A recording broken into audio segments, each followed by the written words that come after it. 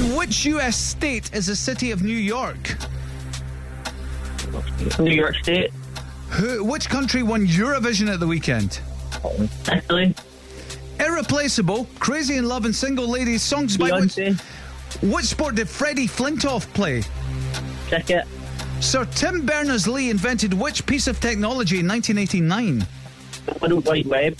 What's the 9th letter of the alphabet?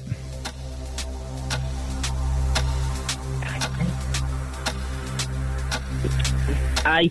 Which app is the Apple alternative to Microsoft Word? Notes. In which Glasgow square would you find a gallery of modern art? Merchant Square.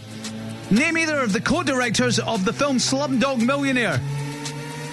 Danny Boyle. In which UK soap does Omar Malik play a character called Shaq Qureshi? EastEnders. And that's them all. That is them all. No. It was worth a couple of guesses in there, I suppose. Yeah. They weren't successful guesses, No. but you did well. And there's the ones you didn't know you just went for, and that sometimes that's better because the clock was ticking away when you're going through the 9 letters of the alphabet. But Cass? Yeah, Jack, it was a 7. 7. Pretty good. All right.